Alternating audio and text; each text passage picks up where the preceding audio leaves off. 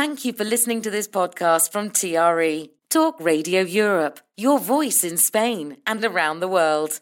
For more information, please visit tre.radio. Ger Sweeney presents Live on Eire in association with emeraldconnection.net. Live on Eire, presented by Ger Sweeney.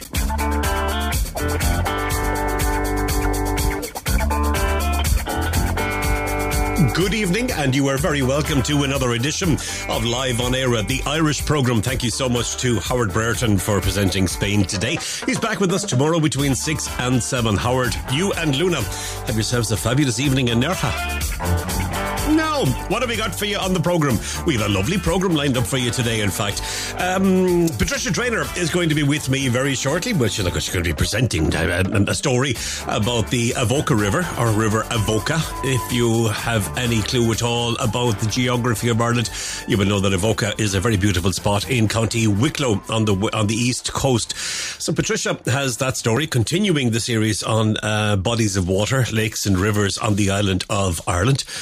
Dr. Audrey Whitty will be joining me as well in this hour. Dr. Whitty is the director of the National Library of Ireland, and she's going to be talking to me about a recent acquisition that they have made at the library. It's the Andrew Bonner Law Collection, or the Bonner Law Collection. It is a phenomenal story. I'll give you more details on it later.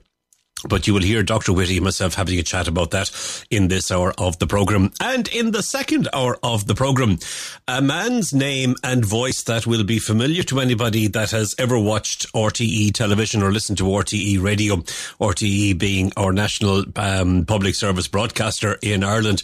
Well, Ciarán Mullooly spent, I think, about 27 years as the Midlands correspondent for RTE. He recently retired from there back about 2021. Back in 2021, he retired. Excuse me. He's written a few books. He has been working on a number of community projects since his retirement. He's been doing a bit of studying, and he is about to take up a new job with Longford County Council, where he's going to be involved in tourism and trying to attract tourism and create situations where people will come and visit the area, Longford particularly, but indeed the entire Midlands. An interesting man and a nice fella, and I'm going to be talking to him in the second hour of the programme, so I'm very much looking forward to that. We have some stories from and about Ireland that you might be interested in, and we have some great music lined up for you as well between now and 9 o'clock. So that's it. That's what I have for you. Will you stay on? Good. That'll be great. Just the two of us. So, I lit the fire at about 3:30 this afternoon. It was perishing. It is now -1. The computer tells me outside. If I dip my toe out, I will know for sure, but it's in around there, and it's been down around -4, -5 in different places around the country throughout the last couple of days. So a lot of frost around, a lot of frost that just didn't go away today, but that's fine. I have the fire on, and we're nice and cozy and happy days. So we'll get on with it. Now, you may remember, if you were listening on the 29th of March, were you? You were. You know that for a fact. Excellent. It was a Wednesday. Yeah. All right. Well, the 29th of March last, I spoke with Dara McGee about the Two Graces project in County Mayo. And I am delighted to be able to report to you a development in that, because a statue which is dedicated to the legendary Mayo pirate queen Grace O'Malley was unveiled in Newport, County Mayo, over the weekend. It's the culmination of a campaign to promote Newport as the town of two graces, after a sculpture of Grace Kelly was unveiled last year by her son, Prince Albert of Monaco. And that is the reason why we were talking to Dara. So, where are we at with it? Well, the initiative was undertaken by the Newport Business Association to celebrate two iconic women with close ties to the town and to help promote tourism in the area. Now, the statue of Grace O'Malley is the work of local artist Mark Rode, who also sculpted the statue of Grace Kelly. It depicts the pirate queen at the bow of her boat, pointing out to Clew Bay, and will be a focal point at the entrance of the town. It was unveiled by Nano O'Malley McMahon, the current chieftain of the O'Malley clan. The statue of Grace Kelly, Princess Monaco, depicts her sitting on a bench close to the landmark Viaduct Bridge overlooking Clew Bay. It has also led to increased footfall in the town over the summer months, which was the object of the exercise. I'm sure many Talk Radio listeners went there because of what you heard on the 29th of March. The project was aided by leader funding from Mayo Southwest and Mayo County Council, and a lot of local fundraising in there as well. So well done. Glad to see that the two Graces are now in situ in Newport in County Tipperary. I was going to say, because there is a Newport in County Tipperary, but a Newport in County Mayo. Do you remember last week I mentioned to you about the Young Scientists and Technology exhibition? Well, the winner of that competition and exhibition returned to a hero's welcome at his school, not too far from where I'm sitting right now in County Limerick. I'm in County Clare, but he's in County Limerick. Sean O'Sullivan won the event with his entry, Verify Me, a new approach to authorship attribution in the post-ChatGPT era. These young lads and young ladies, aren't they brilliant? Aren't they absolutely brilliant? The project explores the development of a new artificial intelligence detection system that uses past examples of an author's writing to detect if AI was used to generate a piece of work. He arrived at Colostic Huron in Croom in County Limerick on Monday morning to huge applause from his fellow pupils and teachers. That will be a very handy aid for teachers and lecturers in college who have been concerned about AI and the generation of, homework and projects and things like that. Anyway, the fifth-year student said that the whole excitement of his win is just sinking in, and it was surreal when he heard his name called as the winner. As the standard of projects, he said, this year was incredible. Indeed it was. It was even more surreal, he said, when he got huge cheers from his fellow students on his return to school. That's brilliant. He said he's looking forward to finishing school and going to college, and said that the BT Young Scientist and Technology exhibition win has opened up a lot of avenues for him in the future. Sean's dad, Ger O'Sullivan, is the school's principal here, and described his son's achievement as absolutely phenomenal for the school community. He said that there had been a huge outpouring of messages of support since the win was announced on Friday, including from other schools across the country, which is nice as well. So that is good news. Okay, just checking something. Make sure that there's no reports. No, that's fine. Now, An Garda Síochána has launched a new recruitment campaign with the age limit to become a Garda trainee increased from 35 to 50. It has been described as a public relations exercise, but however, we'll rock on. There will also be an increase in the Garda training allowance, with new recruits receiving €305 per week. Gardaí say that these additions will provide a steady pipeline of Garda trainees over the coming years. It's also intended that recruitment campaigns will now run annually. At the end of 2023, there were 13,998 Gardaí, and the Garda Commissioner, Drew Harris, has previously commented on the need to meet the government's target of 15,000, so they're not too far away. However, there is a demand within the force to increase Garda numbers even further due to a population growth and the changing nature of crime. In 2023, 746 people started training to be a Garda, with 388 Garda now certified, with the next group of Gardaí to be certified in April of this year. Launching the new campaign, the Commissioner said, policing is an ever-changing, modern and diverse society and presents challenges, but equally it affords us opportunities to grow, learn and adapt. This is why An Garda Síochána recognizes it and needs to change to meet the needs and demands of the people of Ireland. You know, it was only a very short time ago, and I don't think Drew Harris was the commissioner at the time, so it's not pointing a finger at him in any shape or form. But men and women over the age of 55 were encouraged to retire early, and I know one or two of those, and they weren't happy.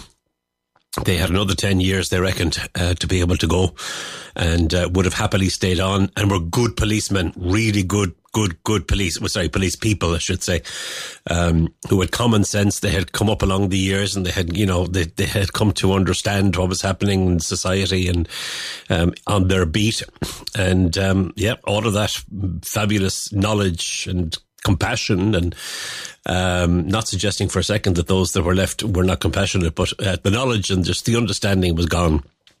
And it was absolutely crazy. Big news that came today is that Taoiseach Leo Varadkar has confirmed that China has agreed to resume imports of Irish beef. China had suspended imports last November following the discovery of atypical BSE, mad cow disease, in a cow in the west of Ireland. It came as exports had only resumed back in January of 2023, following a previous ban that began in 2020, following a separate discovery. The news coincides with the Chinese Premier's visit to Ireland, and Mr. Varadkar said that he expected the change to occur immediately. Speaking at the end of Mr. Lee's visit to Dublin, he said that there was a clear desire on both sides to deepen relations and increase investment. He said the Chinese government has also liberalising its travel rules for Irish citizens, allowing us to stay in China for up to 15 days without a visa. So 2 very tangible outcomes and a lot more that we can work on, he said.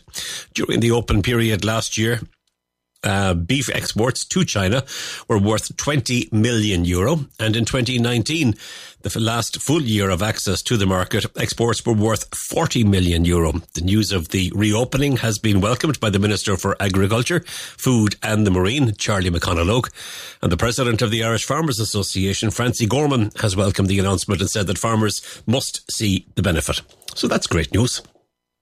There has been some talk, all right, today about, what about our climate change policies and methane and increasing the herds and all of that kind of stuff. But that's for another day. For today, it's celebration that the market is open once again, and that will certainly benefit the farmers and indeed the rest of the economy as well, no doubt. Music, I think. That'll be right, Ger.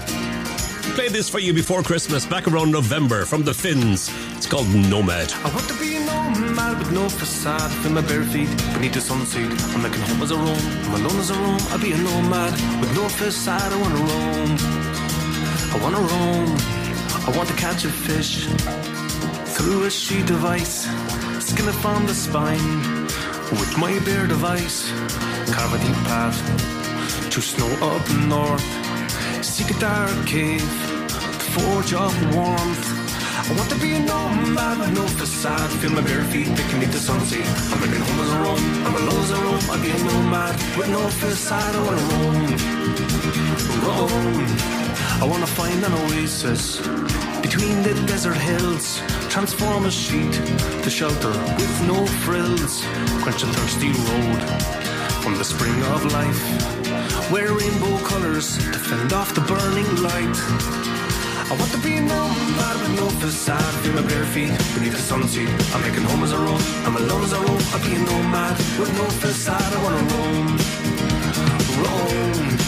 I want to feel the wind of the pure vast ocean on a raft built from hardship and devotion.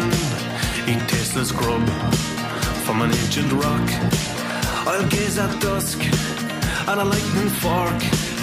I want to be a nomad with no facade, feel my bare feet beneath the sunset. I'm making home as a roam, I'm alone as a roam. I'll be a nomad with no facade. I want to roam.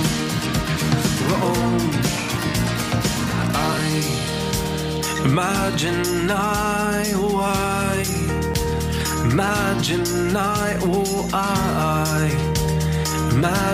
I would be happier on the move with nature.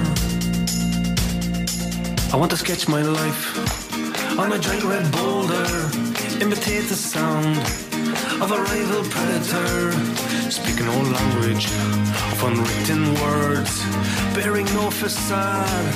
I want the world, I want to be nomad with no facade, feel my bare feet beneath the sunset. I'm making home as a roam, I'm alone as a roam. I'll be a nomad with no facade, cause I'm a nomad with no facade, feel my bare feet beneath the sunset. I'm making home as a roam, I'm alone as a roam. I'll be a nomad with no facade, cause I'm a nomad with no facade, feel my bare feet beneath the sunset. I'm making home as a roam, I'm alone as a roam. I'll be a nomad with no facade, cause I'm a nomad with no facade, feel my bare feet beneath the sunset. I'm making home as a roam, I'm alone as a roam. I'll be a nomad with no facade. I wanna roam.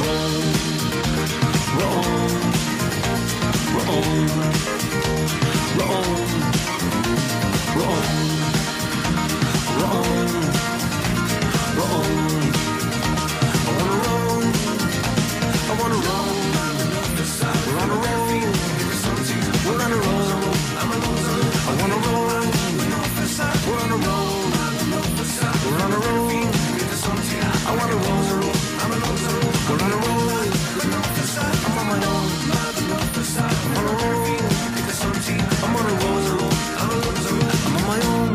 There's a lovely Celtic feel to that, isn't there? And a didgeridoo, yeah. So Celtic. Aye. Kieran and Hugh Finn, brothers, working together as the Finns, and that's a song that's called Nomad. It is Talk Radio Europe. It is Wednesday evening. It's live on Eire, the Irish programme. I hope that you are well. And thank you so much for joining me today. Now, you may be joining me on Sunday when we repeat this, but if you are, so I hope you've been having a nice weekend. Just to kind of throw that in there for the listeners that get a chance to listen on Sunday and not on Wednesdays. I am going to take a very quick break, and after that, I will introduce you to Patricia Traynor. She's got a story for us. Live on Eire, presented by Ger Sweeney. I forgot to mention to you that if you would like to get involved in the programme in any way, if you'd like to pass a comment or ask a question or ask for something to be dedicated or something like that, you're more than welcome. You can send a WhatsApp message to our WhatsApp machine at +34 645 99 67 95, or you can send an email to studio@tre.radio, or you can send one to me if you like. My own email address is ger, GER, @tre.radio. That works 24/7. Unless it's not working, if you know what I mean. No, it works 24/7. Whereas if you send a message to studio@tre.radio, I only get it or see it when I'm on air. But if you send it to ger@tre.radio, I'll see it when I log on, which is every single day. And I have it open all day, every day as I'm working in the office and things like that. Patricia Traynor is joining us again today. And she's got another story about another one of our bodies of water on the island of Ireland. So, Patricia Traynor. Well, hello, Ger. Today I'm going to talk about the River Avoca. Now, it's another place which has been immortalised by a famous Irish poet and lyricist, Thomas Moore. One of the most beautiful places in Ireland is the Vale of Avoca in County Wicklow, or, as it is sometimes referred to, the Garden of Ireland. The River Avoca, which is 56.3 kilometres long, runs through the valley and is really the confluence of two other rivers, the Avon Beg, which means the small river, and the Avon More, which means the big river. The Avon More sometimes is also called Avon Dee, which means God's river. The present river, Avon More, or Avon Dee, runs through the grounds of Avondale House on its way to the Irish Sea at Arklow. The present name of the River Avoca comes from Greek, oboka, which appears in Ptolemy's geography. But there's some dispute as to whether he was talking about this river or perhaps it was the River Liffey. Well, whichever. But today, the river is called the River Avoca. It runs through the grounds of Avondale House, which is the house where Charles Stuart Parnell was born and grew up in. He worked tirelessly as the president of the Land League, which claimed fair rents for tenants and home rule for Ireland. He was often referred to as the uncrowned King of Ireland. His house, which is situated in a magnificent 500-acre forest park, is now a museum. It was built in 1777 and still contains original plasterwork and items of the Parnell family furniture. For 200 years, the Avoca area was famous for its thriving business of copper mines, but they also mined other minerals such as lead and sulphur. The mines closed in 1983, leaving behind a degree of pollution in the beautiful river. But thankfully, Mother Nature has come to the rescue and brown trout have returned to the river once again. In the 1990s, the picturesque village of Avoca became famous for being the location site of the BBC TV series called Ballykissangel. The series was a huge success, reaching 14 million viewers in the UK. So it's no surprise that many of its followers make Avoca an obligatory stop when visiting Ireland. They're enchanted to find the real village is unchanged and is still as beautiful as the fictitious village of Ballykissangel. Visitors also enjoy seeing the oldest working woolen mill in Ireland, which was founded in 1723. Wool from the sheep there was spun and woven into tweeds and blankets for the local people. Although the business had somewhat declined over the years, it has recently resurged and expanded, and there is now a vibrant chain of Avoca stores all over the country. There is a visitor centre where admission is free. You can even meet the weavers and see them at work. Not only do they offer a wide range of woolen goods, they also have cafeterias where customers can savour their delicious food and then even buy the recipe books.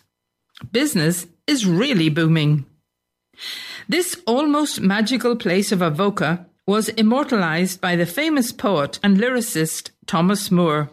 He was so captivated by the soothing noise of the water and the peace and tranquility that it inspired him to compose a song appropriately called The Meeting of the Waters.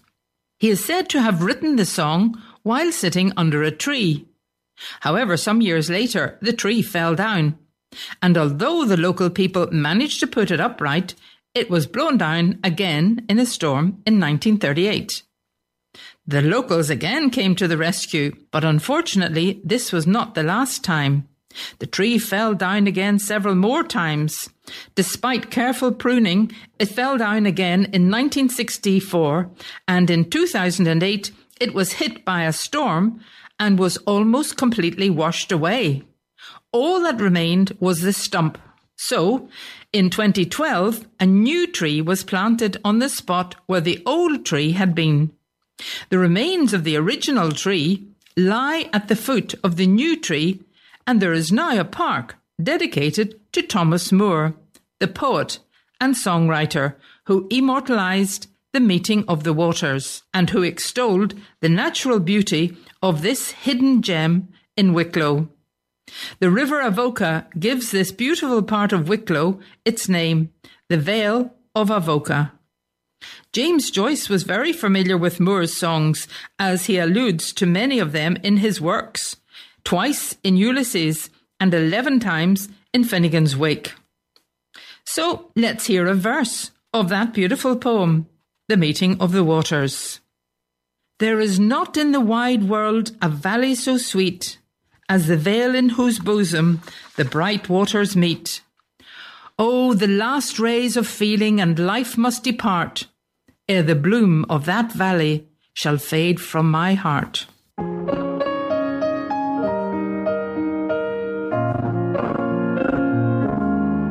There is not in this wide world a valley so sweet as the vale in whose bosom the bright waters meet. Oh, the last rays of feeling and life must depart, ere the bloom of that valley should fade from my heart, ere the bloom of that valley should fade from my heart.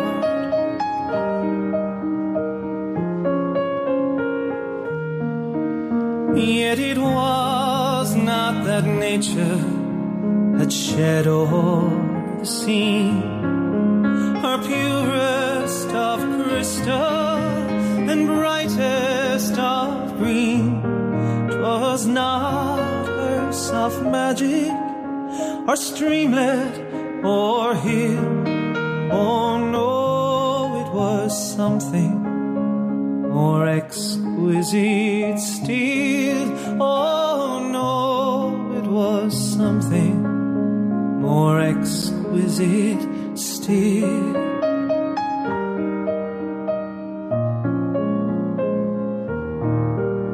'Twas my friend, the beloved of my bosom, were near, who made every dear scene of enchantment so dear, and who felt how the best charms of nature improve when we see them reflected in the looks that we love, when we see them reflected in the looks that we love.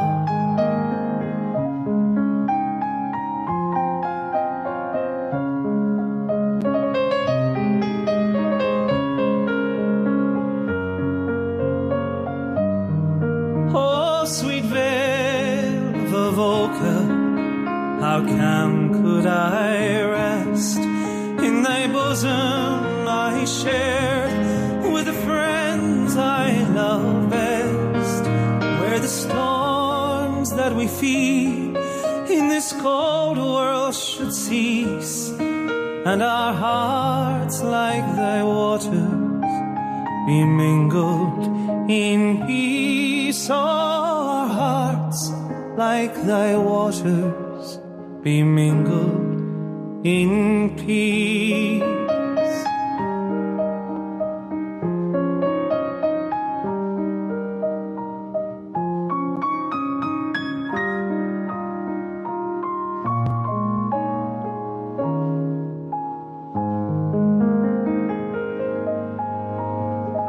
Isn't that beautiful? Sure, I had to play it, seeing as Patricia had referenced it. The Meeting of the Waters, written by Thomas Moore, and that sung beautifully by Tommy Fleming. And thanks to Patricia for her story on the River Avoca. Much appreciated, as always. I remember chatting to Patricia when we recorded that. I think we recorded that, Patricia, did we, around September of last year? That particular story, and I was telling her that there's a nice connection that I have with Avoca, even though I don't know have I ever been there, because Ballykissangel was recorded, as she said there. That's where it was shot for many years, and the cousin of my dad's was Ger Sweeney. And anybody that's in and around Northern Ireland will know who Ger Sweeney is, or if you know your TV and your theatre and your acting, you'll know who Ger Sweeney was. Talented man, and he was living in Dungannon. But Bertie starred as Eamon Byrne, the farmer in Ballykissangel. Sorry, one of the farmers. He always had the beanie and the scarf, and he was unshaven and the long grey hair. Like a tramp. He was. That's what he was like, wasn't he? That was, Ger Sweeney, relation of mine. I remember myself and Patricia talking about that on the day we recorded it. Just to let you know, Patricia has done over 100 of those stories for me on Live on Eire down through the last 4 or 5 years. And every single one of them, much appreciated. If you'd like to hear any of them or all of them, they're all together on one podcast. We call it the Stories of Ireland and the Irish. And just Google Patricia Traynor, TRAINOR, wherever you get your podcasts, or just Google, or just look for Stories of Ireland and the Irish, and they'll all be there, every single one of them. I can't remember how many there are there now, but 120 odd, something like that there at the minute anyway. Alrighty, listen, come on, time is running out, and we have one more fascinating interview to do before the start, or before the end of this particular hour. Good news, Peter O'Mahony has been named as Ireland's captain for the upcoming Guinness Six Nations. The announcement came as head coach Andy Farrell named a 34-man squad for the tournament, which begins on the 2nd of February against France in Marseille.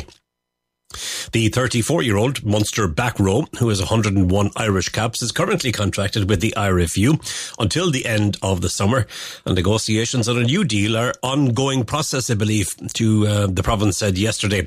O'Mahony surprisingly stepped down as Munster captain in November. Farrell said that Peter O'Mahony is a born leader and somebody who has been an influential figure for Munster and Ireland for many years. Farrell said that he is confident that the squad will continue to benefit from his leadership skills, both on and off the field. We wish him well and wish Ireland the very best in the Six Nations as well, of course.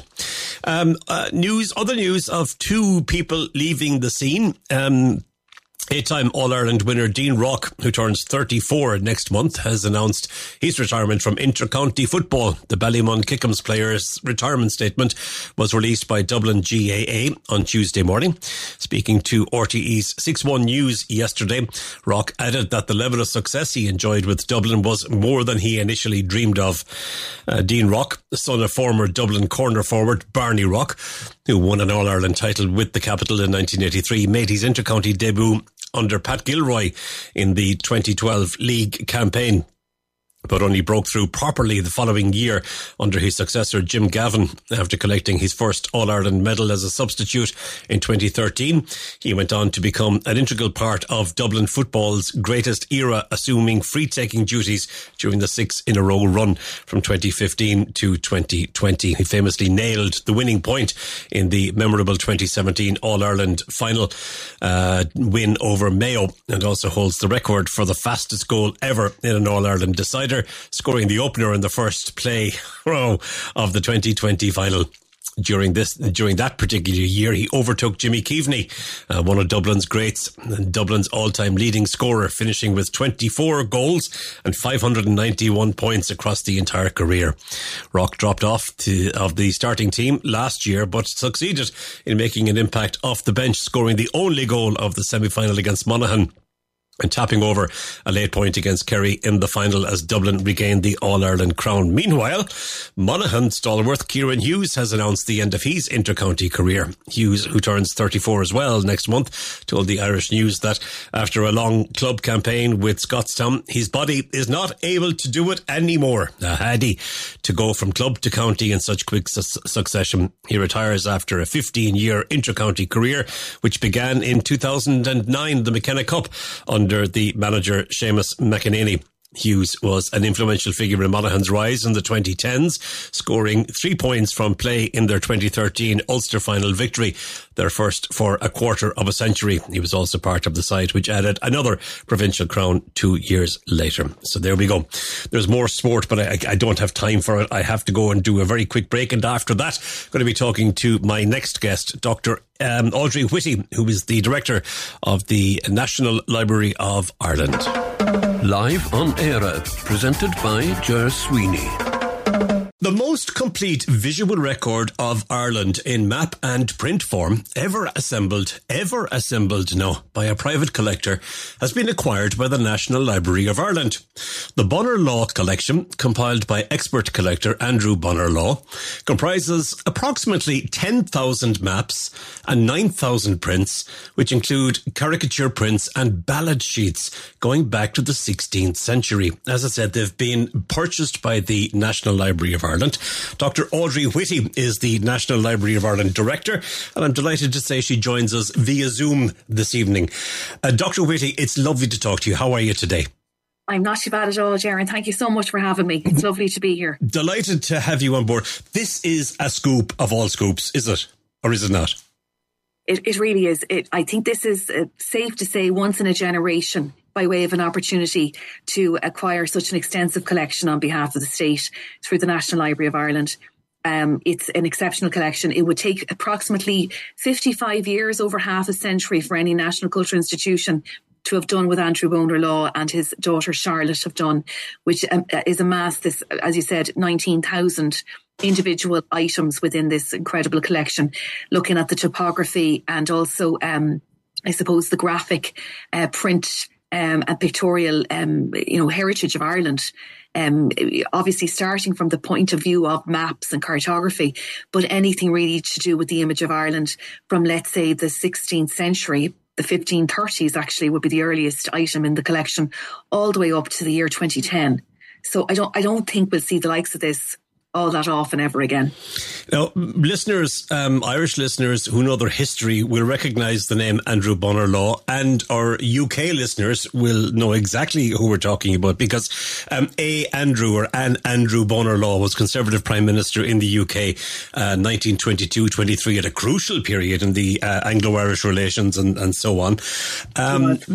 Were half of these sneaked out of the House of Commons by any chance?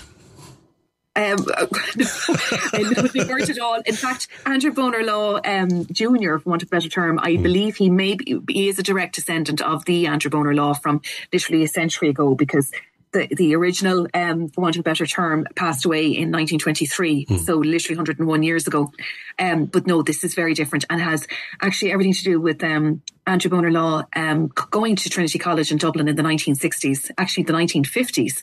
And I think as early as 1957 as a student in Trinity, picking up his first map somewhere around South William Street, and ironically ended up owning a gallery called the Neptune Gallery on South William Street then for many, many years.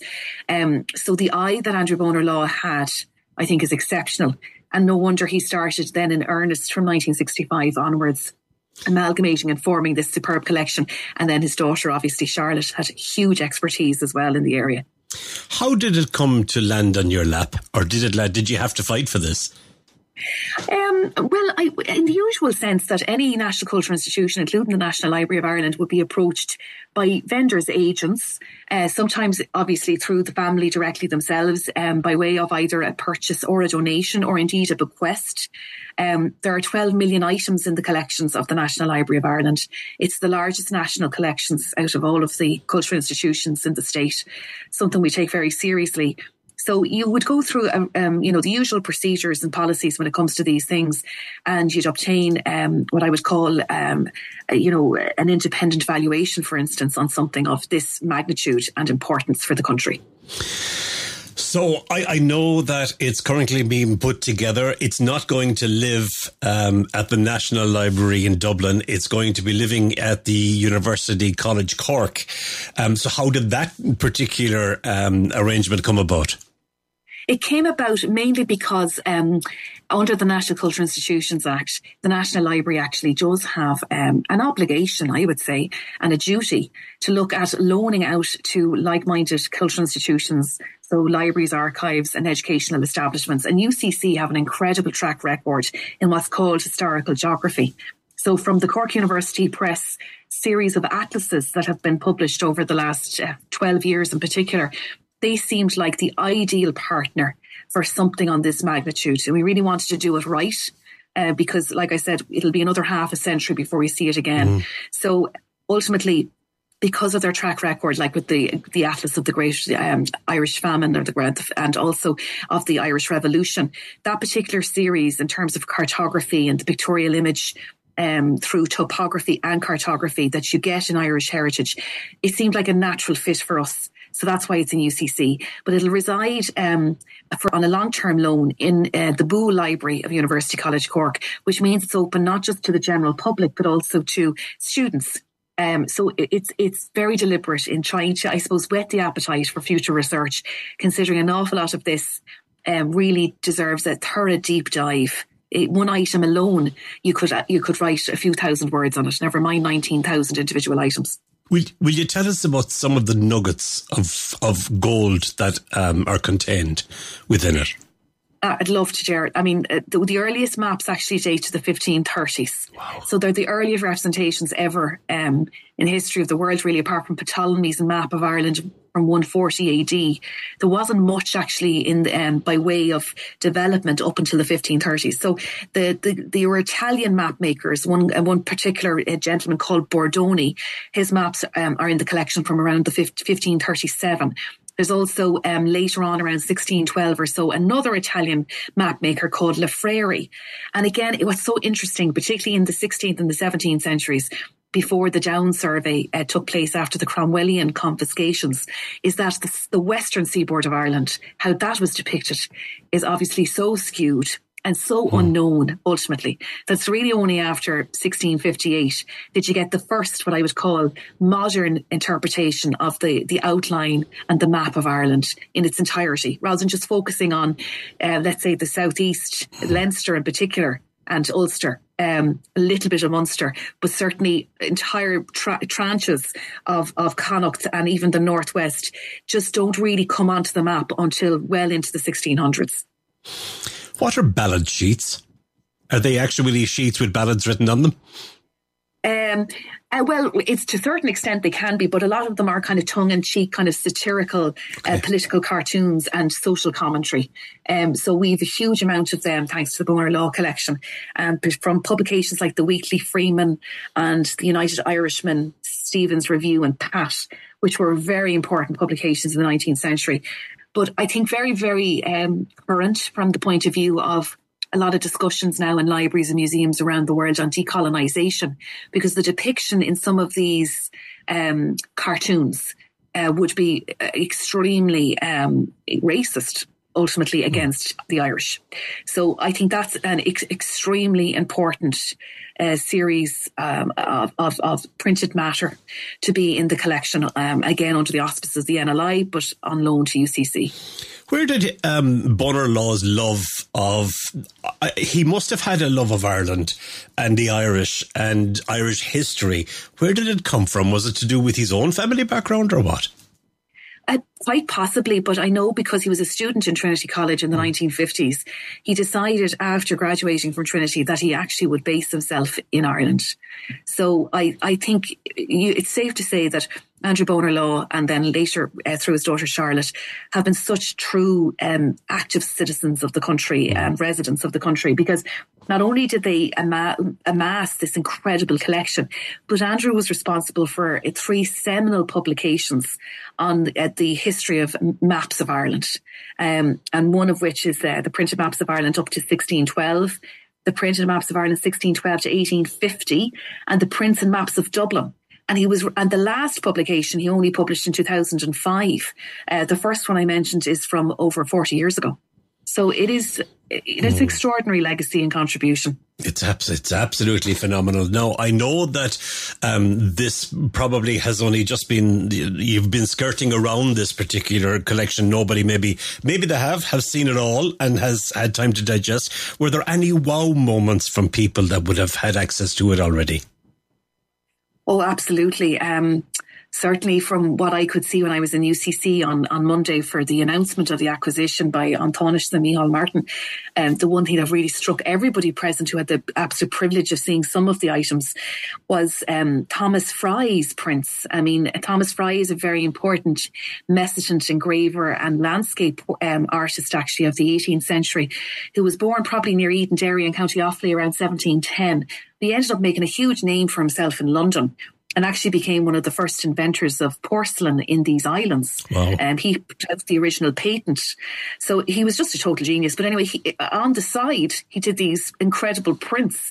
And they're all of these incredible portrait, facial kind of head figures. He didn't do full body messaging engraving. He did just the heads of these beautiful Georgian caricatures, but of real life people. And absolutely stunningly beautiful when you look at the black and white of a print and how tricky it is with messaging engraving, because you have to look at the grading of how it goes from grey to white to black, and how a subtle shadow gives you the impression of a particular colour, for instance. So it's just, they were absolutely beautiful. All right. I know that we can't see them yet. There's been 1 or 2 pictures of what's there available online to us, but I know that's just a teaser. We will be able to go and see it in Cork, but for listeners who may not be able to get to Ireland in the very near future, it is hoped that maybe later this year, early next year, we might be able to access it online. Am I right? Absolutely. We're hoping that initially some tranche will be ready by the end of 2024 through obviously the Boole Library at UCC's website, and also through the Digital Collections, a catalogue of the National Library of Ireland's website, which is nli.ie. We have, I think, about 180,000 digitised items on our website at the moment. So it is a treasure trove, and we'll obviously keep adding to it. So keep checking into both websites for the initial release of some of those images, hopefully by year end. I was talking to somebody in UCC last year about the Richard Harris collection that's going to be available there. And I said, when will it be available? I think they were talking 25, 26 or thereabouts. But again, like that, anything like this, when you hear about it and hear how fantastic it is, you want to see it now. You don't want to wait, so you don't. But look, we've waited this long, we can wait another year or thereabouts, I would imagine. Yeah. And an awful lot has been digitised, which is great, Ger. So it's not like we're starting from scratch. So I think that the first tranche will be available sooner rather than later.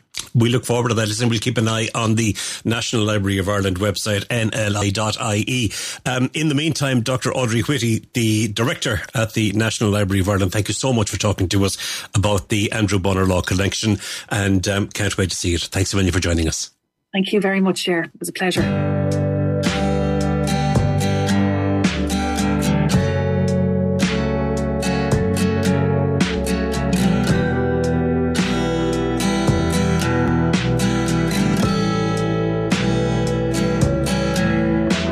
The men that gave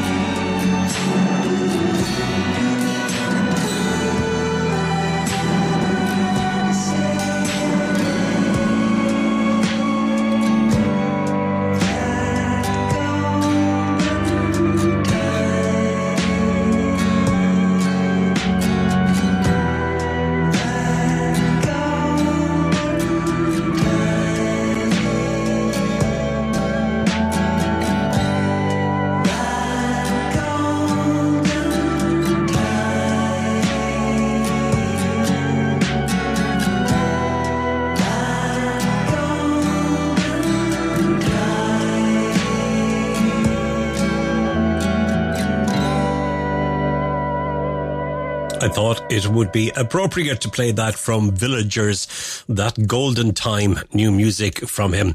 Played him last week and I wasn't expecting a new single out, but when I heard it I thought, I'll have to play it, and then it fitted in so nicely after I spoke to Dr. Audrey Whitty. Thank you to Dr. Whitty for taking time to talk to us about that wonderful collection, that Bonar Law collection at the National Library of Ireland. So there we go. Alrighty, I wanted to tell you as well, when we were talking about sport a little earlier on, that there was kind of ructions. You know the way the GAA is great, and we love the GAA. Indeed we do, because it's in every community in Ireland and has helped to strengthen every single community and parish across the country. But God knows, and do they know how to attract the ire of the public at times? Cork GAA is considering feedback from members and the public over proposed naming rights for Páirc Uí Chaoimh as talks continue with SuperValu.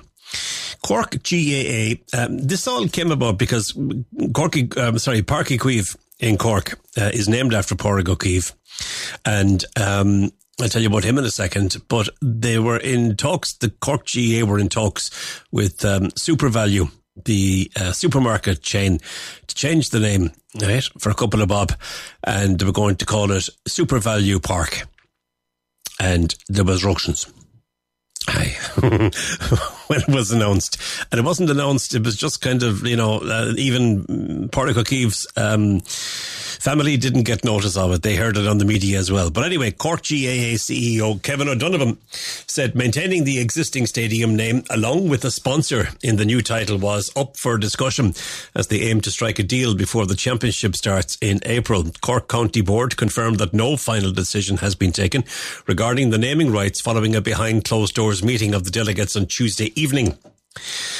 Talks had taken place that could see the home of Cork GAA renamed SuperValu Park. Taoiseach Micheál Martin, who hails from Cork, was also among those criticising the proposal to change the name. The Cork North Central TD said that he was deeply disappointed and annoyed by the plans. Speaking to RTE's Sports Marty Morrissey after the meeting last night, Kevin O'Donovan confirmed talks with SuperValu over naming rights are ongoing, dropping the name of the man, Páirc Uí Chaoimh, former GAA Director General, after whom Páirc Uí Chaoimh was named, has already been met with disapproval, with O'Keefe's grandson Donal stating that his grandfather had a dream of inclusivity and he wanted a GAA pitch in every parish. With the debt of the stadium standing at over €30 million, Kevin O'Donovan insisted it was imperative that all commercial options were pursued before being discussed. The CEO insists the intense debate that has followed since reports of the naming rights came to light is an indication of the depth of feeling that people have for the GAA. It shows the value of the Cork brand. It shows the passion people have. It shows that it was discussed in many households across the country. He said it's hoped to have a decision made before the start of the 2024 championships. The stadium plays host to Cork's opening round of the Munster Hurling Championship against Clare on the 28th of April. While 3 weeks earlier, the Limerick footballers travelled to Leaside, taking on the Rebels in a Munster quarter-final. Indeed, I'll tell you one thing, whether it goes ahead or doesn't go ahead, SuperValu has got themselves a savage amount of advertising already without a single bob, I would imagine, having been passed between them and the Cork County Board. And I would imagine the compromise will be Páirc Uí Chaoimh or SuperValu Páirc Uí Chaoimh. I would imagine that's what's going to happen.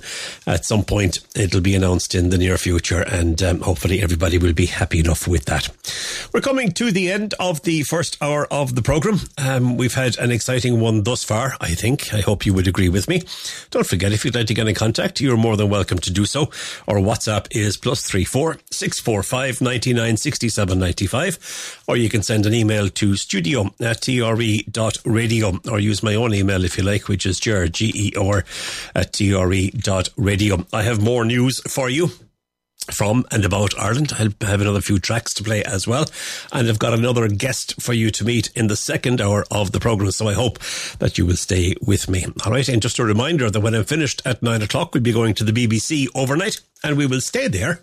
Oh, we will. Yeah, we'll sit right there until tomorrow morning at 8 o'clock, when Dave will be in for Daybreak. So that'll be from 8 to 10. So that's what's happening for the rest of the evening. But first, we've another hour to do, and the news on the way. See you shortly. Talk Radio Europe. Your voice in Spain. Live on Eire, presented by Ger Sweeney. And you welcome back.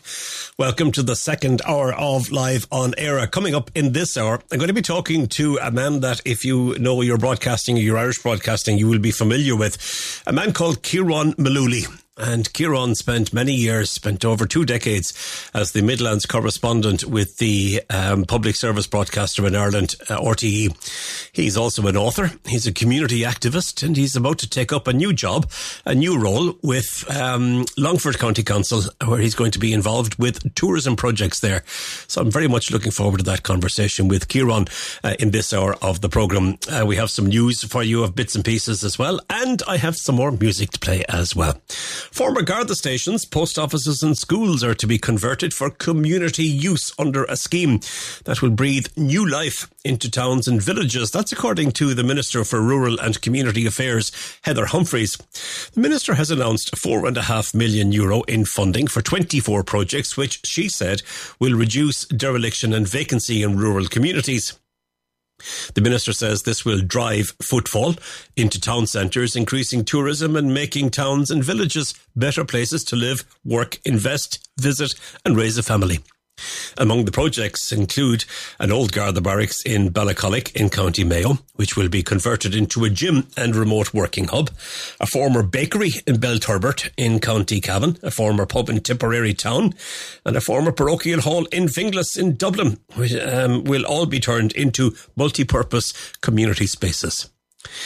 We'll see how that all pans out, but it sounds like a jolly good idea on paper, doesn't it? Indeed, we wish them well with it. The richest 1% of the population in Ireland holds more than a third of the entire Irish financial wealth of the country. That's worth repeating. The richest 1% of the population in Ireland holds more than 1/3 of the entire Irish financial wealth of the country.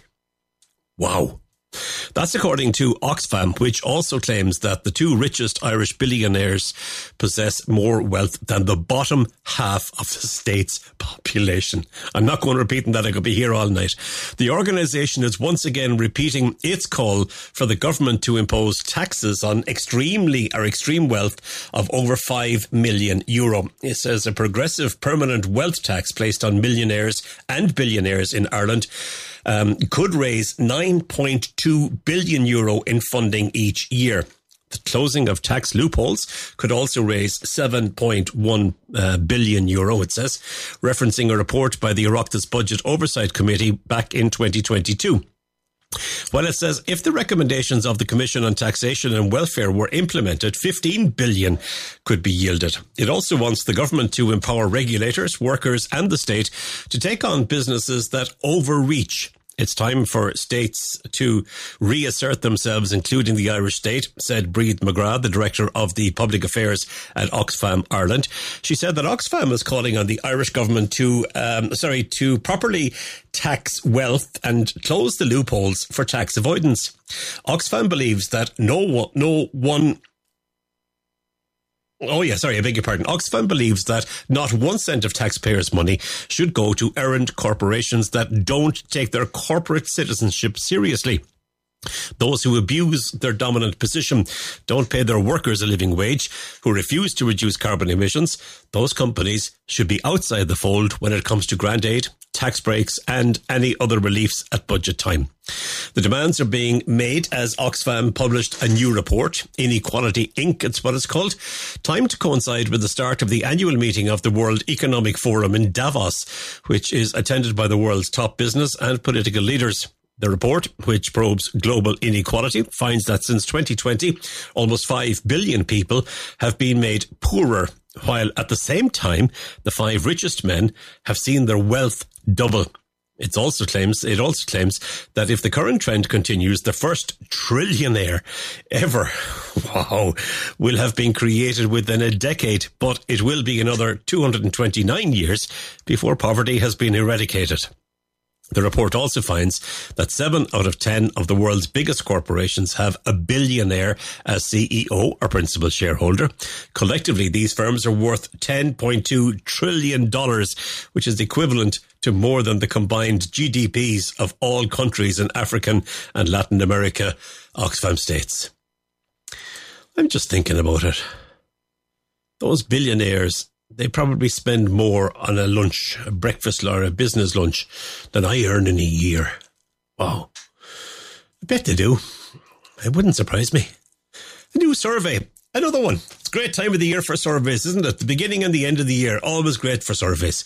Well, anyway, a new survey has shown that 38% of Irish employers will require their employees to spend more time in the office this year. The study from recruitment consultants Hayes Ireland also shows that 58% of employers expect hybrid working arrangements to stay the same this year. The research found that currently 44% of employees work fully from the office, while 41% follow a hybrid model. The analysis shows that 61% of workers said that they would not be prepared to accept a lower salary for a role that was fully remote. Almost half of employees said that their working hours, including flexible working, would ideally change in order to improve their work-life balance. Meanwhile, 54% of employees said that they would consider a job in the future that did not offer hybrid working. Employers vary in their expectations of hybrid working, with 27% mandating 3 days of physical presence in the office, 20% requiring a minimum of 2 days, and 23% offering full flexibility in choosing remote or office work. Yeah, that's nice. Maureen Lynch is the managing director of Hayes Ireland, and she says that as employees' preferences shift, employers adapt their approaches to workplace setups. The report emphasises the significance of a healthy work-life balance and for fostering in-person collaboration within teams, Ms. Lynch said. The survey was published as part of Hayes Ireland Salary and Recruitment Trends Guide 2024 and received over 1,450 responses from employers and professionals across Ireland between August and September of last year. So that's where all that information comes from. Now, this particular song, I think, is it on release as of today or is it Friday? I'll double check it when it's on. Should have double checked it beforehand.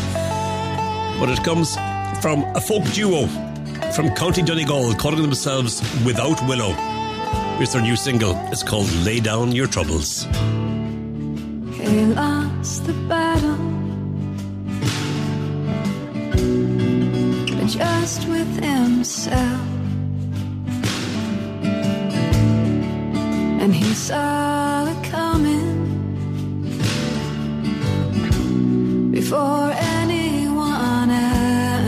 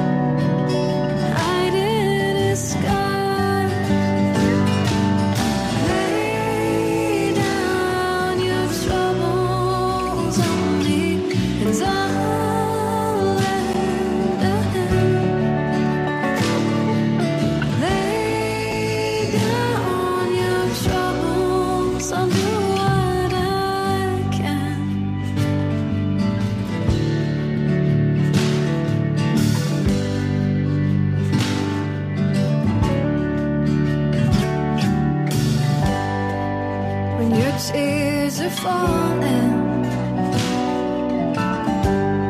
like the waves on the rock. I will be waiting for you at the door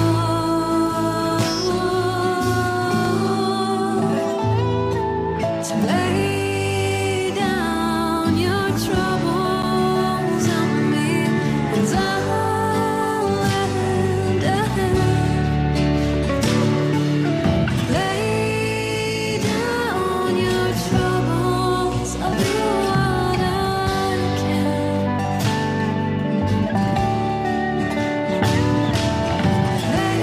Lay down your troubles on me, and I'll lend a hand. Lay down your troubles, I'll do what I can.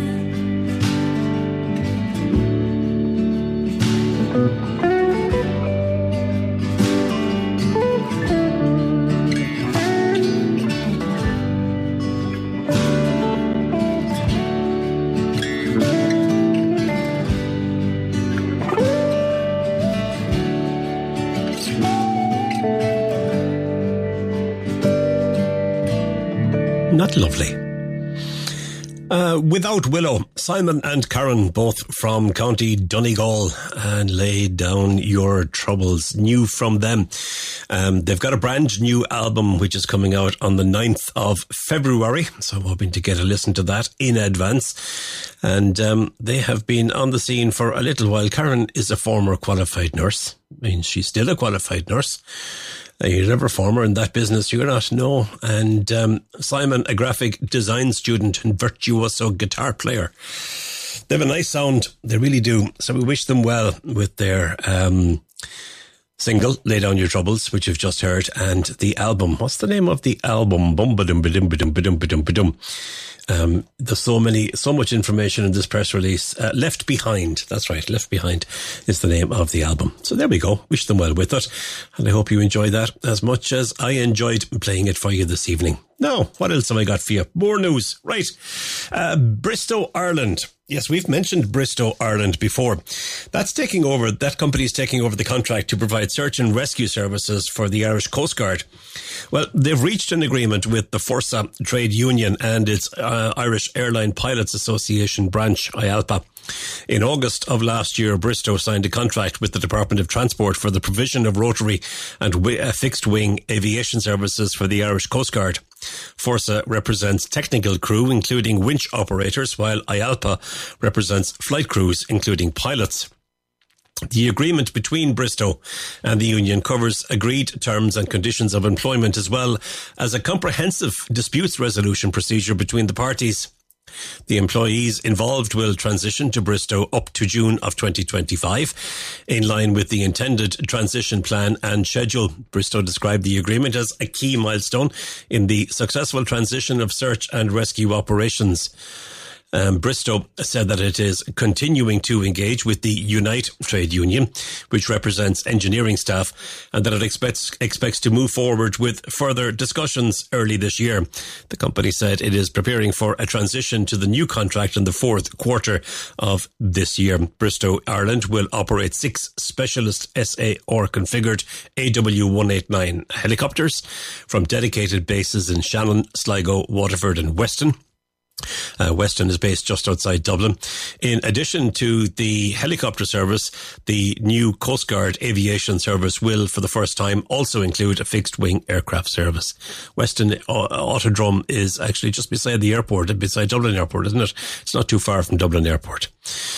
So there you have it. That's good news. Indeed it is good news. How are we doing? We're doing okay. All right.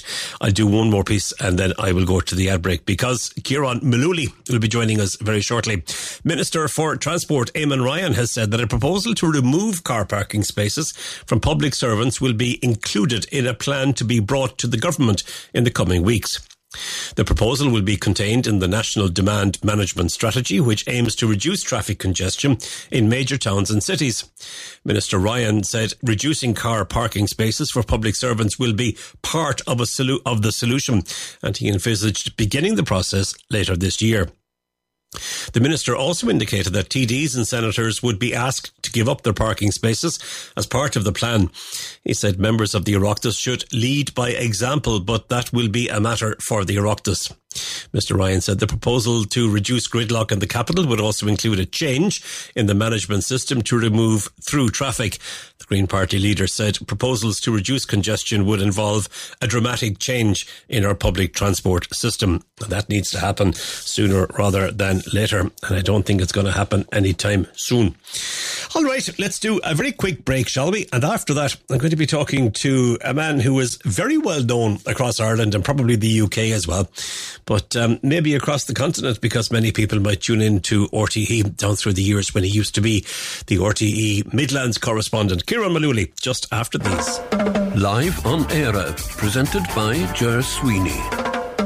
The name Kieran Malooly will be very familiar to a lot of people, particularly if you have an interest in Irish media, Irish politics, anything to do with the Midlands, in fact. We'll tell you why in a second. But if you don't know his name, you'll certainly know his voice. Kieran Malooly, lovely to talk to you and welcome to the programme via Zoom. How are you? Hello, Ger. Thank you for the invitation, and I'm delighted to speak to you and to your listeners in Spain. No, listen, we'll start at the start in terms of where people might know you from. You spent, was it 27 years as Midlands correspondent with RTE? Before that, you cut your teeth like most people in your business did in the local newspapers. So look, let's start with RTE. Your time there, did you love it? Yeah, I have to say for the most part I did. I began actually, my first programme on television was a programme called Eire to the Ground, famous RTE Rural Affairs magazine show, farming show, with a lady called Mairead McGuinness did the interview process and did the screen testing with me a long, long time ago. And I worked for one season on that programme and I loved it. It was going around the country meeting people from all corners of the country, West Coast, East Coast, talking rural affairs. But like all other independent produced programs on RTE, it has a shelf life, and that you only get 13 weeks or 26 weeks in the year. And after that, you're unemployed. A lot of people think it's very glamorous for people like Dermot Bannon on his program. So you're only commissioned for 13 or 26 weeks. It's either 13 weeks before Christmas and 30 weeks after Christmas. Okay. That's the way it works. So I was out of work after my first 13 weeks, told you might have a job back next year. The series went fairly well. But I applied for the RTE newsroom for a temporary job in the intervening period. And as they say, the rest is history, Ger. Still there 25 years later when I worked. I worked in Dublin initially on the news desk and enjoyed that. And then the position came up for employment in my own part of the country, going back down to the Midlands, the misty Midlands, back to the bog. You can take the man out of the bog, etc., etc. Mm-hmm. And I was delighted to do so because it was a changing time for the Midlands. Longford, Westmeath, Laois, Offaly, Roscommon and Kildare, so heavily reliant on Bord na Móna over the last 60 years. And I also, maybe a bit like yourself, had an elderly parent at home, elderly parents who wanted to return to the Midlands. And that's what I did. And I met no regrets. I stayed there for over 25 years. All right. Was there a highlight and a low light for you in terms of the 27 years? Yeah, I'm often asked this question in the wake of retirement from RTE. And, you know, I suppose I'll start maybe with the low light, I suppose, the toughest time. Mm-hmm. And by the nature of our job in news, Ger, and your listeners will know this, some days there's nothing but bad news on the radio or on the television. And it's the nature of the job. You know, and my former colleague, the late, great Western correspondent, Jim Fahey, was asked once what he did for a living by a lady out in Spain. I think he was on holidays at the time. And he summed it up in 3 words. He said, murder, death and destruction. And she looked at him in a quizzical form and she says, are you a detective? Or no, he says, I'm a broadcaster, I'm a reporter. But that's the nature of our life, I'm afraid. It is tough, sometimes bad news. So my memory of the lowest day, I suppose, would have to be going back almost to the beginning, going back to the Curragh in County Kildare and the murder of a woman, a violent murder of a lady in a village called Cara, which is on the edge of the Curragh there. She was running a news agency with her husband, a military officer nearby, and she was murdered, raped, violently assaulted, and hidden in the Curragh. And it was a most shocking experience, obviously for the family, for the local community. But for me, as a cub reporter, I was stunned by the violent nature of this death in this community. And eventually, an opportunity came up within a day or so while the Gardaí were still searching for the people responsible to interview the husband of the lady who died. He was a very experienced military officer. He came on RTE television, 6 o'clock news, and he issued one of the most amazing appeals for information I ever heard in my life. He talked about the need for people to come forward, but he was very bitter and angry about people coming in gangs into rural Ireland and attacking people and violence that was going on. I was quite stunned. It was an extraordinary, Rayburn was the man's name. He was an extraordinary man to deliver such an emotional appeal within 24 hours of his wife being murdered in the Curragh. And it stuck with me all those years. Wow. It stuck me all those 25 years. I've never forgotten that interview. But listen, there were occasions, obviously, during the 25 years when we had happy days as well. Sport normally brings that on, Ger. That's the nature of life as well. I was a happy man to be able to go down to Westmeath when they won the All-Ireland, won the Leinster, I should say, with the great Paddy O'Shea when he came on board. Similarly, when Mick O'Dwyer brought Laois to glory, and having come up and won a Leinster with Laois, there were great nights, great occasions, great celebrations. But it was Offaly probably who gave me the best days because they won the full business, the All-Ireland, the All-Ireland hurling championship. The famous one with Michael Bond, the 007 Bond, as they called him, who came on board and led them to famously win that All-Ireland final against Limerick. Extraordinary occasions, extraordinary days, and great celebrations. And I look back with nothing but happy memories, to be honest about it, about most of the stories I covered in those 25 years. You're on record as saying that it was COVID-19 working through the pandemic that made up your mind to say, that's it, I'm done here. There's more to life, off I go. Was it an easy decision? I suppose, to be honest about it, I was probably thinking of leaving RTE for a while before COVID, and that I went back to education. Oh, yeah. Late adult education, as I say. I did a degree a Bachelor of Arts degree in community development way back in 2015, 2016 I started it. Then I did an honours degree the following year in my weekend work every Saturday for so many weeks with a group called Equal Ireland, we're very grateful to, by the way. And then at the start of COVID, I began a postgrad diploma in the area of tourism because I'm greatly involved in tourism myself at home in County Longford or County Roscommon where I live. I'm on the border of the two counties today. I'm looking out in the Shannon here in Roscommon, but I could throw a stone into Longford across the river from where I am. And we have a great tourism industry building along here. We have a new thing called the Lochry Access for All boat, which is historic, which is unique. It's the only licensed passenger vessel that can bring 5-6 wheelchairs out on a regular basis. I'm going to stop you there, and I'm going to say to you that you're being very modest because you were the founder of this, weren't you? Well, I was a joint founder. Myself and a man called Alan Broderick from Mullingar put it on the road. But what we're pleased about it is that your listeners will know about boats, and obviously you see them every day in Spain. But what you don't see normally is people in wheelchairs wheeling themselves onto the boat. Lots of people get dropped into a boat by a hoist or have to get lifted in a ramp. People with disability do not like that. They want equality with the rest of us, and they're right. They want to be able to operate on their own. So we have a roll-on, roll-off boat. And what's that, people might say? Well, basically, think of a small car ferry. Think of a small car ferry where the ramp comes down at the front and the person in the wheelchair simply rolls on and rolls off. So we produced that a few years ago in this part of the world. It's extremely popular nationally. It brings people from all over Ireland to take part in it. But it got me hooked on the tourism thing. So I went back and did the postgrad diploma course to enhance my own skills and abilities. So I was thinking about moving away, maybe if the opportunity came up. But I can tell you, Jared, that the COVID was absolutely shocking. And I did not come out well out of COVID.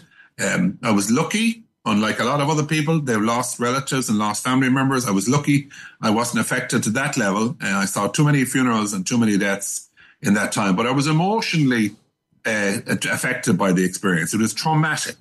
And I'll tell you why, because the repeated nature of the deaths and the continuous reporting of deaths, it got to me. I always said to myself in this job in RTE, I never had a Groundhog Day. I always claimed that. I never had a Groundhog Day. I never got up in the morning and said, I'm going to do exactly what I did yesterday in RTE. But you know what? Groundhog Day arrived with COVID, because I get up in the morning, I get a call. There's a nursing home in Stradbally in County Laois. There were 4 people dead there yesterday. We want you to go down and report on it again today. Guess what? There's another 3 people dead there today. Then I come back tomorrow for the 9 o'clock news tomorrow night, another 2 people in the same nursing home dead. And by the end of the week, or the 10 days, there were 11, 12, 13 people dead in that nursing home. And I found that reporting to be the biggest challenge of my life, because I just ran out of words to describe the grief of the families involved, the anger as well. And this is going to come out in the next 12 months in Ireland here with the launch of the new inquiry on COVID, the anger of people about what went on during COVID. A lot of unhappy people, a lot of people still distressed and caused by the trauma of that. I'll give you a very quick example of a lady. She rang me on a daily basis in that time from County Laois. She was a solicitor. Her dad was in one of those nursing homes. And he went in with the early stages of Alzheimer's. He walked in, full health, not a loss in the gentleman. He's like a lot of people. He lived alone, and he was having the early stage Alzheimer's had come in. And as a result, she had to take measures, and he lived there. But he never came out. He died through COVID. And what annoyed her was that despite his relatively good health otherwise, once he got COVID, they were unable to move him. They physically couldn't move him. They weren't allowed to move him to an acute hospital. And she will argue to this day that her father would still be alive if he had the services of an acute hospital. Okay. Who knows? Medically, I can't say if that's true or false. The medical authorities. No one will say now, because there never was an inquest into most of the deaths in COVID. But I was hearing these stories, Ger, on a daily basis. I was meeting the relatives. I was coming back up to my home here in Ballyleague in Lanesborough on the Longford-Roscommon border at night, usually up at midnight most nights when I got home after the 9 o'clock news. And I'd be telling my wife some of these stories of the people I met today. And you know what she said to me one of the days? She said, you know what? You really are a fun person to be living with at the moment. And she said to me, I really would be concerned about your own mental health if this goes on. Okay. And that was a real eye-opener for me. I decided on one of those nights, you know what? You've done your time in television, in radio.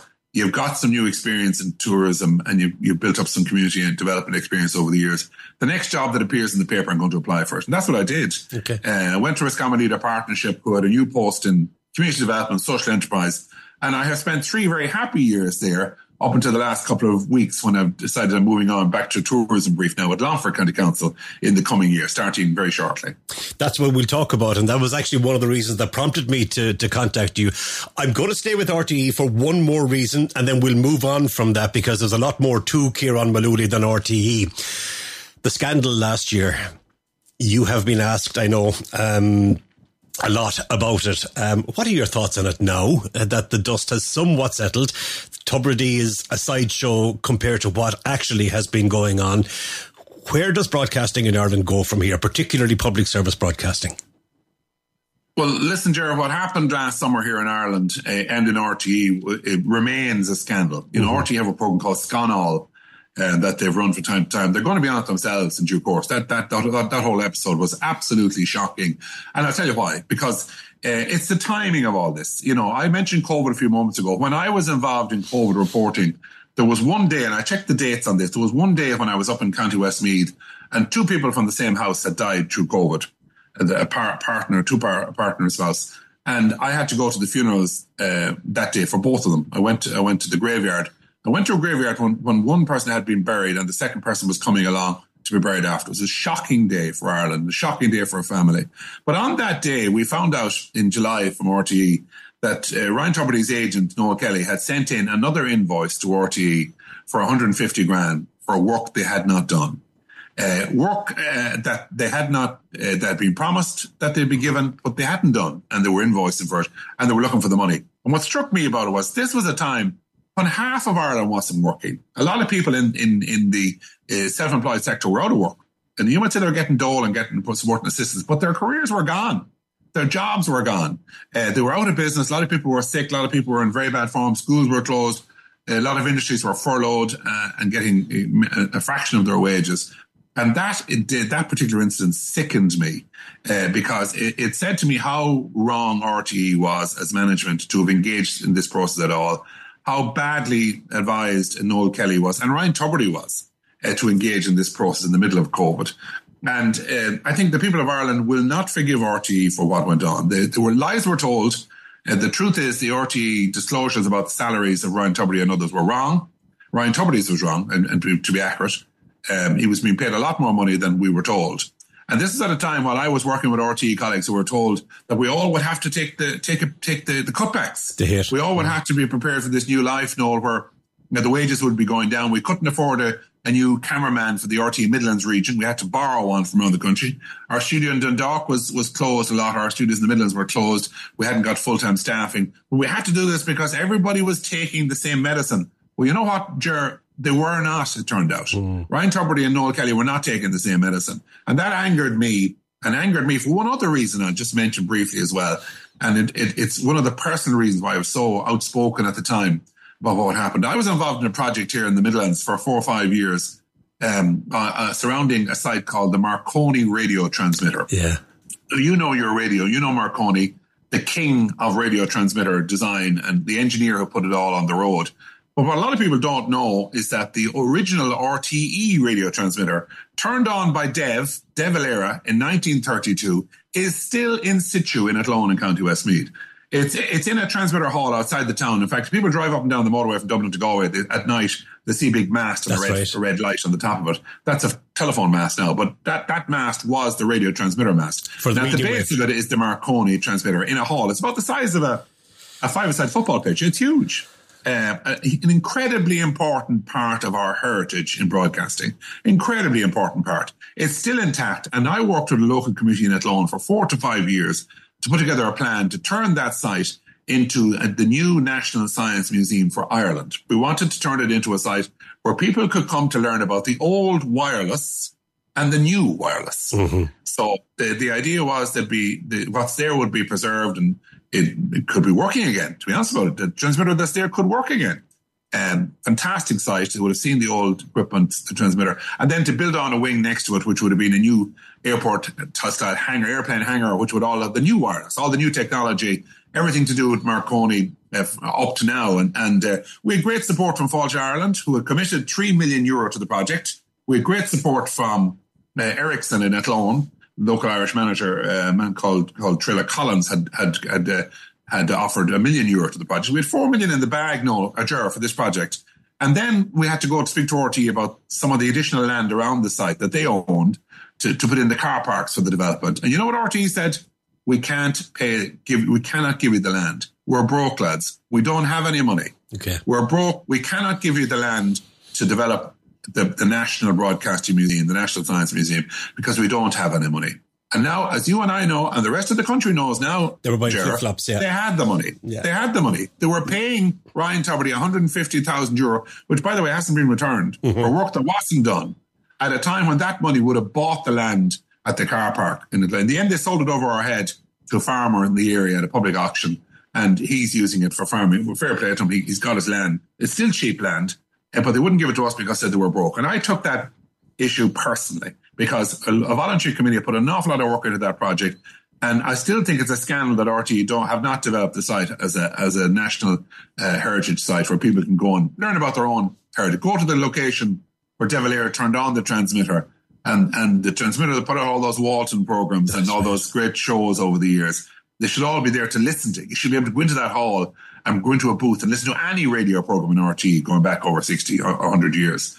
But you're not, because RTE management at the time didn't have the foresight, because they were too busy coming up with a deal to pay a broadcaster more money than he actually needed or required. And that's why I'm very annoyed about what happened. In terms of where we are now, the problem for RTE now is that I lost confidence in RTE management after that, but I was gone from the organisation. Mm-hmm. The problem is now is that the people paying their licence fee have lost confidence in RTE management. And the new man coming in is a good man. A man who's Kevin Backhurst, who's worked for the BBC. I know him personally. I think he's the right man in the right place. Okay. But he has a big job on his hand. Tough job to rebuild confidence. He's got to prove to people that he's going to control the organisation, manage it properly, unlike what happened in the past. If he does that, RTE has a future. If he doesn't, they'll be continuously going back to the government to seeking handouts. And that can only go on for so long. That's all. That's all. But I must say, I'm sorry for people in RTE who work with the organisation at the moment, because there are cutbacks on the way. There are job losses coming on the way as well. And I think, we do need a strong RTE in Ireland. Yeah. We have a program here called RTE Investigates. I don't know if there's an equivalent on Spanish television, but there should be, because it's an experienced group of reporters and broadcasters who go after stories investigatively, and they spend months chasing them. You will know, Ger, from your experience at home, that they've investigated things like nursing homes where older people were abused. They've done amazing things. What could be more important in terms of broadcasting, in terms of investigative reporting than that? That costs money, and RTE must have the money to keep that service on the air. We must have Big Brother in this country looking after us still, because we must have independent journalism. And some of the finest journalists in Ireland still work for RTE, and I hope for their good and for our own good that this will be resolved. All right. Listen, I know you're pushed for time, but I want to give you an opportunity to talk about your new role, which you take up at the end of the month, and that's working with Longford County Council. It goes back to what you were talking about in terms of tourism. So tell me what the job is and what your hopes are for it.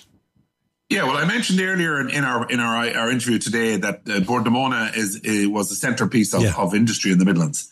And I'm born here, middle of the bog. I'm looking out at the lake, but the other side of me is the bog, down the other side of the town, of the house here in Longford, on the Roscommon border. And it's such an intrinsic part of life in Ireland. Many of your listeners in Spain, I'm sure, will remember their day on the bog as well at home in Ireland, when they were, it might have been footing the turf, cutting the turf, bringing it home. Yeah. Spreading it, backache stuff, Ger. We all hurt the back. We all, That's right. We all try to making the sandwiches. Yeah. Well, making the sandwiches. And how about this one? Putting the boiled egg down the bog hole for later on in the day. How about that? Do you remember that? No. My dad brought me as a young man to the bog in Derrygeel up here in Longford, and my first job was to bring the egg from the car and put it into the bean tin and put it down into the bog hole to keep it cold. Put the milk with it, right? The milk in the little bottle of milk as well. So the milk and the egg were kept cold until middle of the day, when I had to start a little fire. You wouldn't get away with it now, starting a fire in a bog, but start a little fire, get up the bean tin, fill the bean tin with water from the bog hole, take out the milk, put the egg into the bean tin. So we could boil the eggs and boil the water. Get the eggs ready for the lads who wanted after a while. Make the tea off the kettle as well nearby. And get the milk and make a little bit of lunch in the middle of the day. That was part of our heritage. Wow. And it went on for so long, Ger. It went on for 60 years and still going on in some parts of the country. But what's happened, I suppose, is climate change and all these other things have happened. And listen, there's a myth out there that, people in the Midlands have always wanted to burn turf and didn't care about the environment. This is rubbish. The people in the Midlands have known for years that peat harvesting was coming to an end.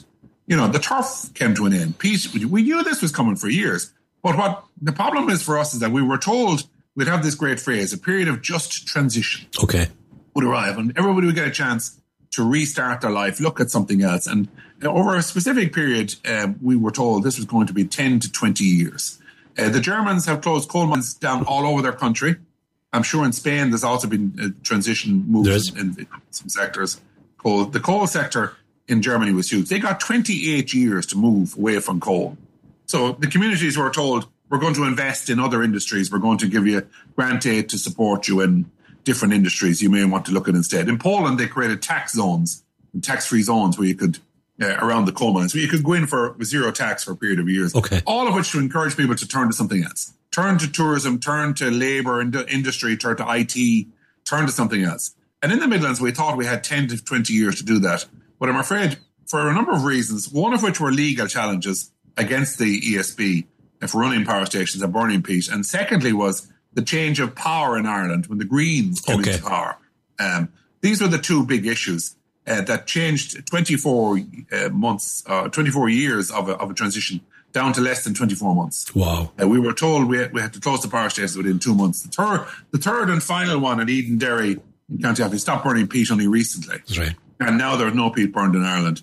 And, as a result of that, we've had to look at emergency measures now to try and rescue our economy here and try and support people who live in Longford, Westmeath, Laois, Offaly, Kildare, parts of Galway, parts of Mayo as well, for that matter.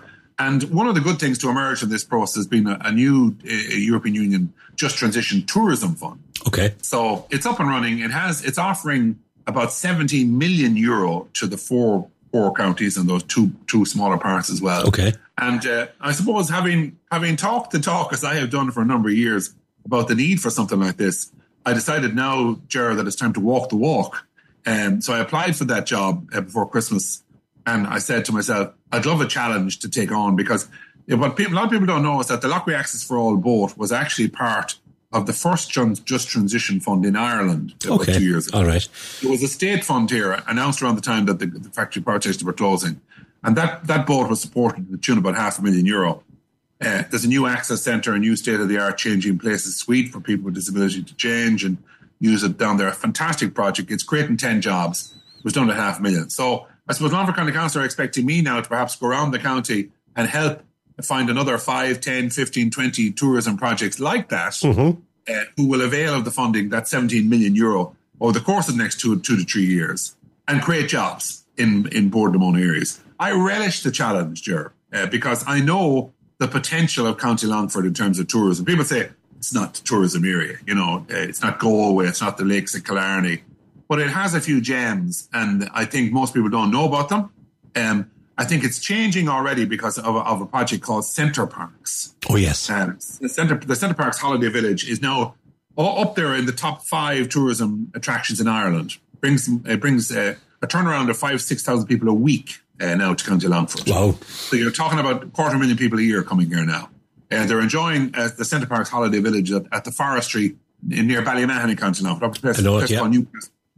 But you know what? They're seeing for themselves the beauty of County Longford, the beauty of the forestry, the terrain, and they're coming back now as well for other trips from time to time. So I'm looking forward to promoting County Longford. You're going to be hearing about St. Mel's Cathedral, I hope, as well in the next couple of years. It was a beautiful architectural building built in Longford after the famine times. Of course, destroyed famously in a fire about 10 years ago. I covered that on RT and did a documentary about it afterwards on the rebuilding of it.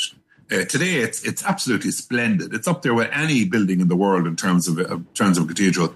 But it's missing its museum, and it was due to have a museum open in the crypt of the cathedral. That project hasn't been developed yet.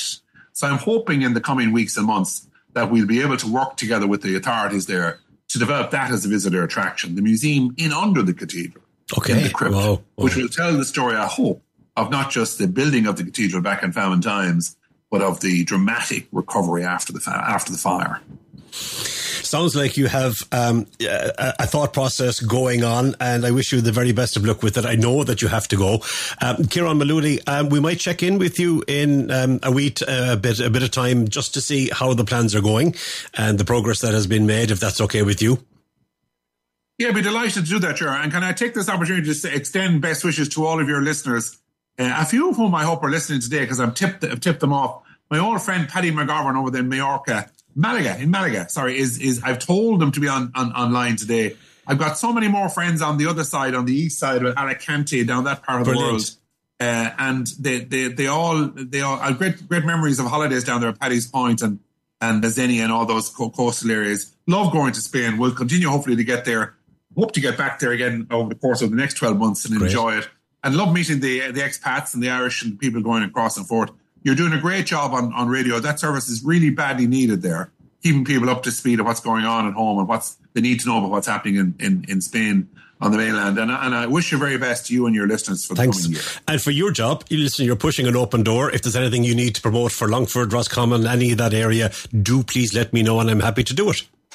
Yeah, well, and this is an opportunity for me to say it, that the funding is €17 million.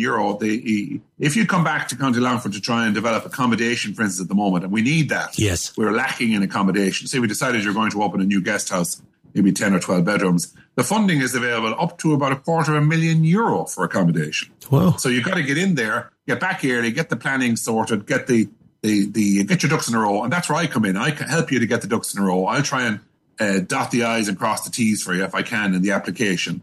Then we cross the fingers. And by the end of the year, we hope to have projects in place. So any of your listeners can contact me at Longford County Council or indeed on my email, ciaranmullooly@gmail.com. It's very simple to remember, ciaranmullooly@gmail.com.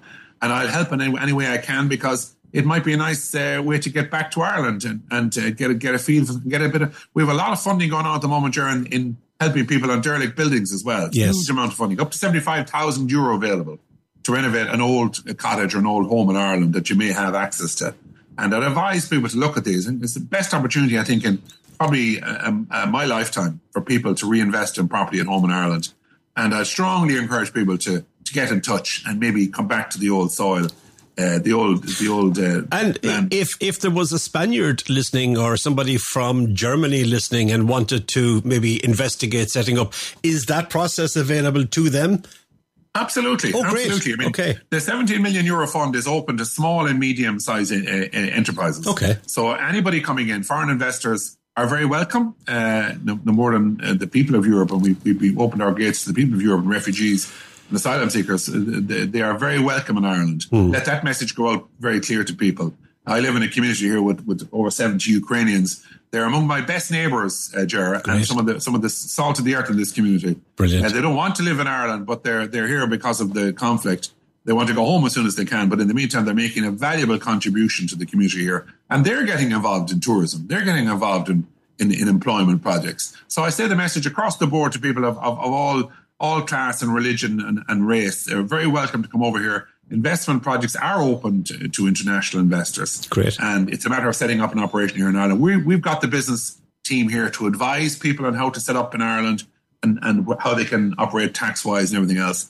And we'd be delighted to help them. So anybody interested, my door is open from now on. Great stuff. Ciara Mullooly, a pleasure to talk to you, and hopefully not the last time we'll have a chat. Best of luck in the new gig, and thanks for talking to us today. It's been a pleasure, Ger. Look forward to talking to you again later in the year.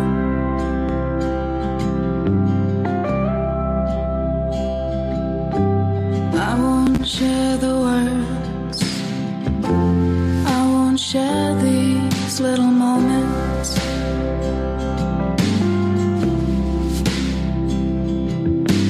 When my tired lust has left the miracle you wanted, but I didn't know that the love we shared was a burden. But I didn't know that the joy was all in the hurting. It's later than you think, my love. It's later than you think, my love. It's later than you think, my love. It's later than you think, my love. Memories set ablaze. Smoke lay heavy like a warning.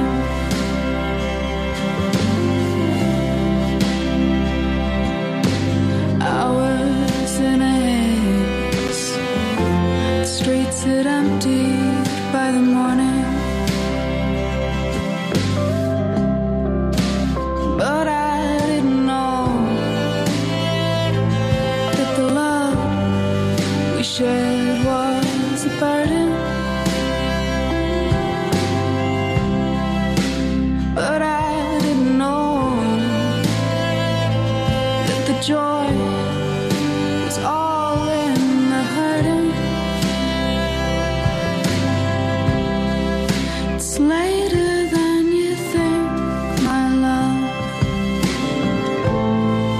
It's later than you think, my love. It's later than you think, my love. It's later than you think, my love. Oh, when the clock strikes 4 a.m., play me the song.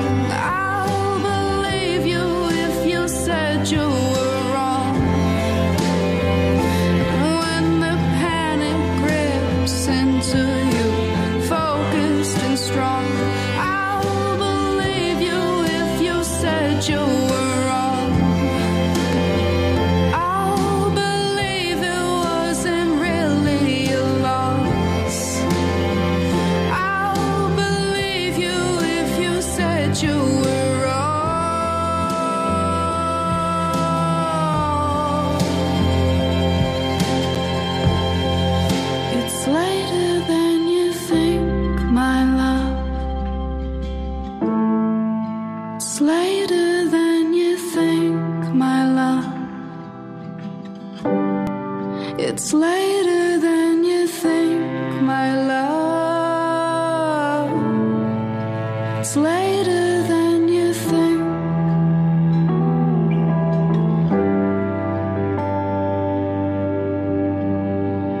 that nice?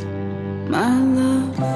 I mean, we're in no doubt as to what the name of the song is. It's called It's Later Than You Think. It comes from Belfast duo Dark Tropics. The duo comprises Rio McGuinness and Gerard Sands, and a nice sound from them. It's Later Than You Think. Thanks to Ciarán Mullooly for joining me on the programme this evening. Really enjoyed that chat. Great man, full of energy, isn't he? It's fabulous. Yeah, it's great to chat to somebody like that, where you just throw something out and sure, they run with it then. It's great and fascinating to listen to his insights into various things. Anyway, thanks, Ciarán. Wind farms supplied a record 35% of all electricity used on the island of Ireland last year. That's according to the annual report of Wind Energy Ireland. This saved €1.6 billion north and south. Wow. From having to be spent on imported gas and carbon credits that would not be required to burn it, that would have been required to burn it. As a result, over 5 million tonnes of carbon dioxide emissions was prevented, equivalent to taking 1.9 million cars off the Irish roads. That's fabulous. On average, every day last year, wind turbines saved €4.2 million. That's every day, right? €4.2 million having to be spent importing gas to generate electricity and the associated carbon credits. On the best day, which was the 12th of January last year, when wind was strong and gas prices were very high and daily saving was €14 million. The savings are paid out to the owners and operators of the wind farms and is reinvested in Irish energy infrastructure, helping to continue the reduction of greenhouse gas emissions. The report, which was released on Tuesday by management consultants Baringa for Wind Energy Ireland, said that Irish wind farms supplied enough electricity last year to power 3 million households and prevented over 5 million tonnes of carbon dioxide emissions. It said that this is the equivalent to a person flying around the world 8,000 times. Oh. The report shows that last year was the best year yet for wind energy generation, with wind farms supplying just over 50% of electricity consumed in December and 35% of electricity demand for the entire year. Chief Executive of Wind Energy Ireland, Noel Caniff, described this as a true success story and said that we are on the way to an energy-independent future for Ireland. He warned, however, that wind farms cannot be built and power cannot be delivered to where it is needed without a planning system that is fit for purpose and without support from EirGrid and ESB networks to develop a much stronger electricity grid. He said progress to date on the Planning and Development Bill has been welcomed by industry, and the government's plan to put in place mandatory timelines for planning decisions as part of the new legislation needs to be fully supported. Both planning reform and grid reinforcement must remain top priorities right across the political system in 2024. The average wholesale price of electricity in December last was €88.97. That's €88.97 per megawatt hour, down 68% in December 2022, raising the possibility of these savings being passed on to consumers in the coming months. And that's already started, as we know. Even today, there was an announcement from Bord Gáis that gas prices were coming down, as were electricity prices, which is great.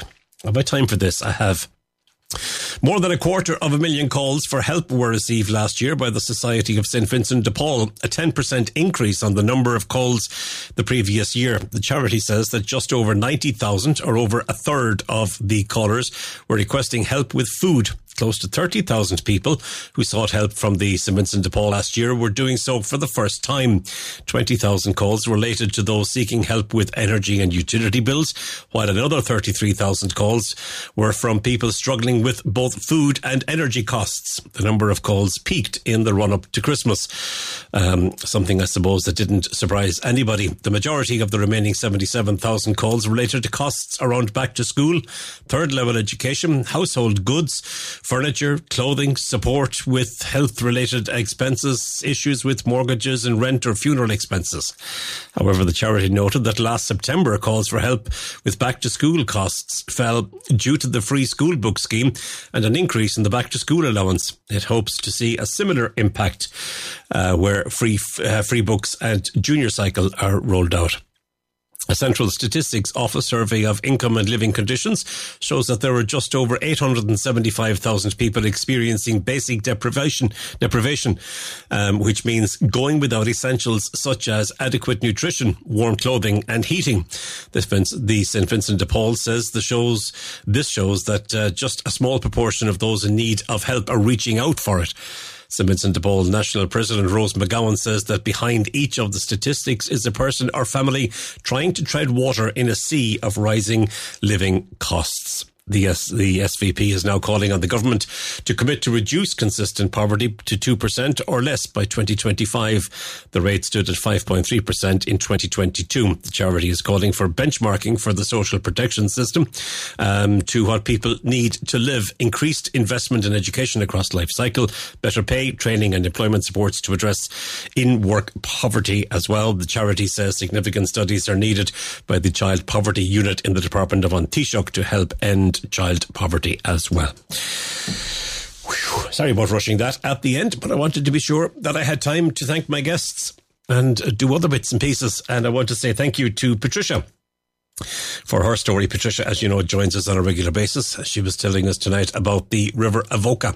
Thanks a million, Patricia. Dr. Audrey Whitty, Director of the National Library of Ireland. Thank you again. And don't forget their website is nli.ie. She was telling us tonight about the Andrew Bonner Law Collection, which is absolutely fabulous. Can't wait for that to be released. And Kieran Maluli, broadcaster, author, community activist, and now tourism provider very shortly, or tourism promoter, I suppose you could say. As always, I want to say thank you to Antonio Sierra, our Spanish-Irish cultural advisor on the programme, for the work that he does on a daily basis for Live on Eire. But most especially, thank you for listening. I hope you'll join me again next Wednesday for another edition of Live on Eire. Until then, from me, Ger Sweeney, bye-bye, and thank you very much indeed.